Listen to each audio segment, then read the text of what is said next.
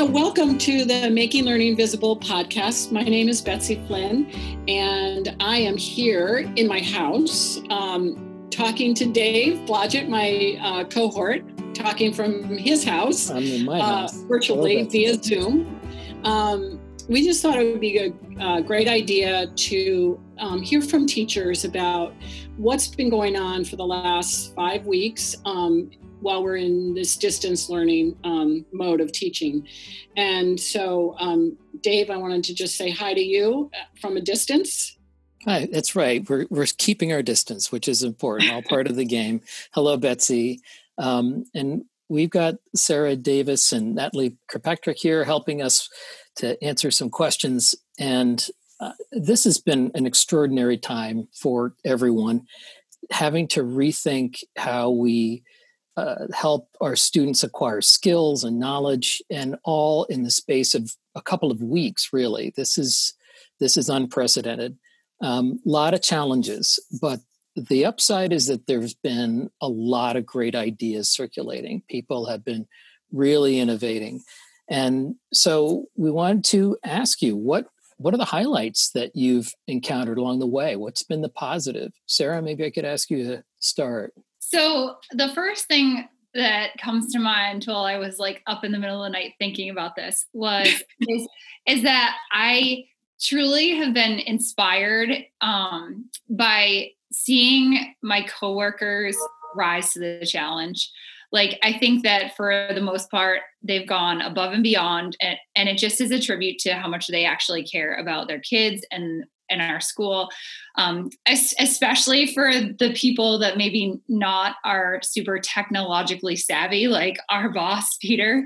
He really has, Natalie and I have talked about how proud we are of him doing everything that he's done to contribute and learn and grow. So that's just one of the things that I really noticed to highlight. Yeah, I mean, for me, I have to tag along a little bit with that about how, even though we don't get to see each other every day, we have a fantastic job where we're very kind of interact with people every day. We interact with our students, we interact with the other teachers, we have all the faculty and staff. You know, we talk to the maintenance guys at work every day, and to get all of that pulled away from you and over your spring break to have to readjust, everybody has just done such a great job. And it's because you don't really teach unless or do this job unless you care about the kids. Mm-hmm. So that has been like a real, I think it's been an eye opener for parents. And I've seen so many things on the social media about how grateful they are for teachers.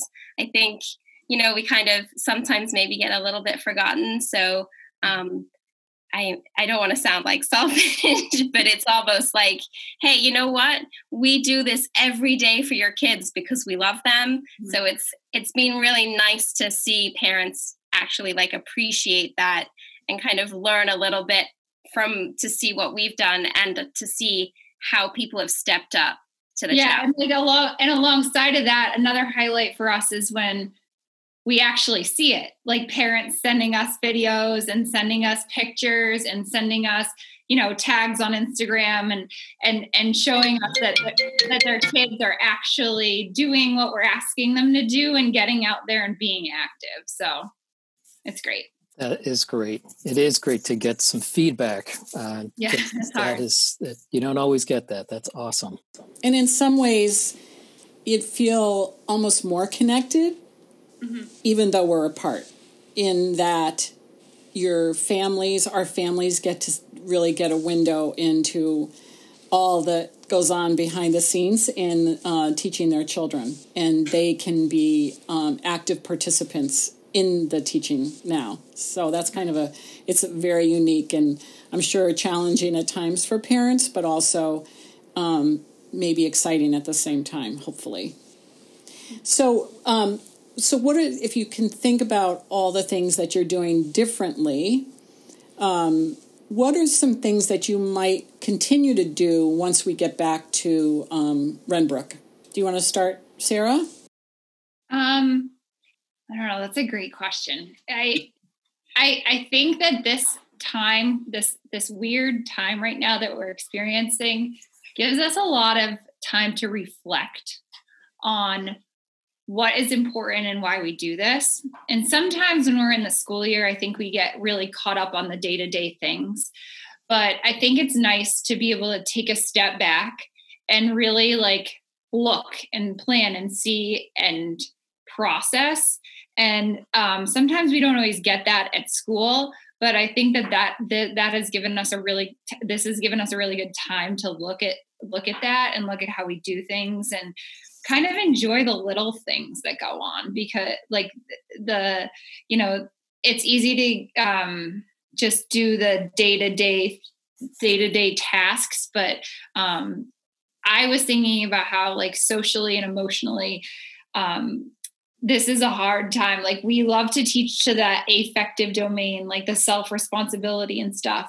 But right now, it's for them. Like we're now seeing if we have given them those tools to go out and do those things on their own. And I think that this is a great time to reflect on that.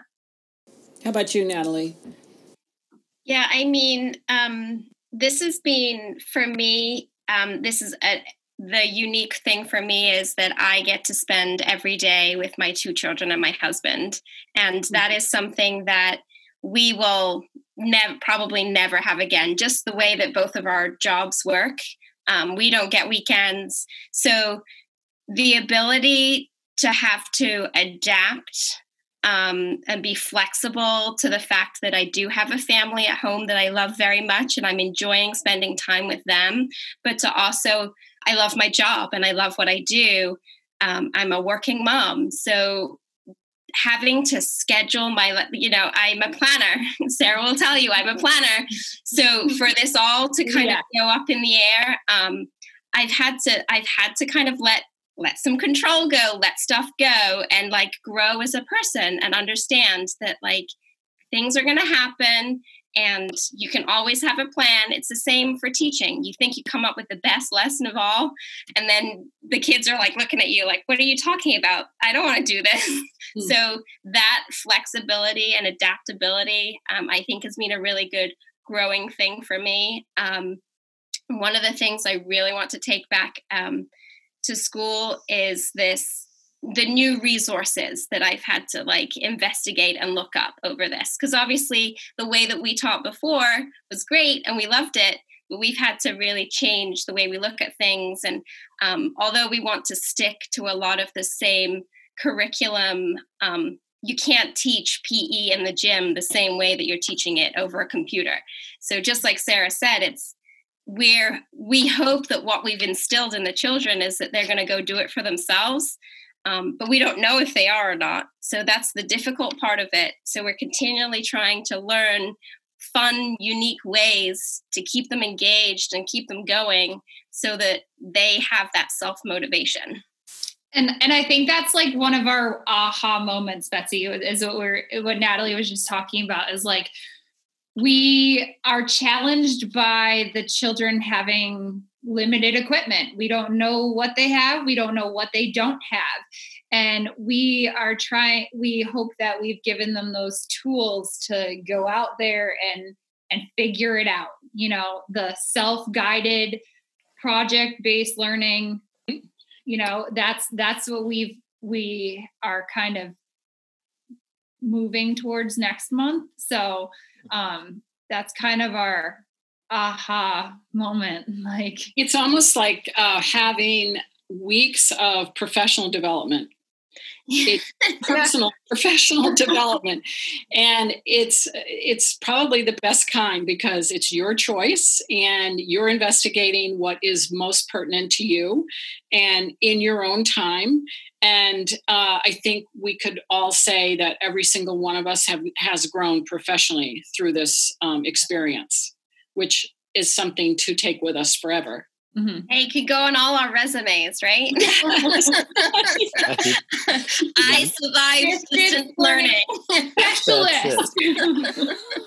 Well, I want to thank you both for doing this, because I think it's really important to take some time to reflect, which you have done, obviously. And I think you're doing an amazing job. And I just want to, I really appreciate your taking the time to share your reflections with us. So Dave, here we go. We're off on our distance learning podcast shorts. Woohoo! Thank you Thanks for having us. Thanks for having us. Play ball. Okay. Play ball. Take care, you guys. Bye, guys. Bye.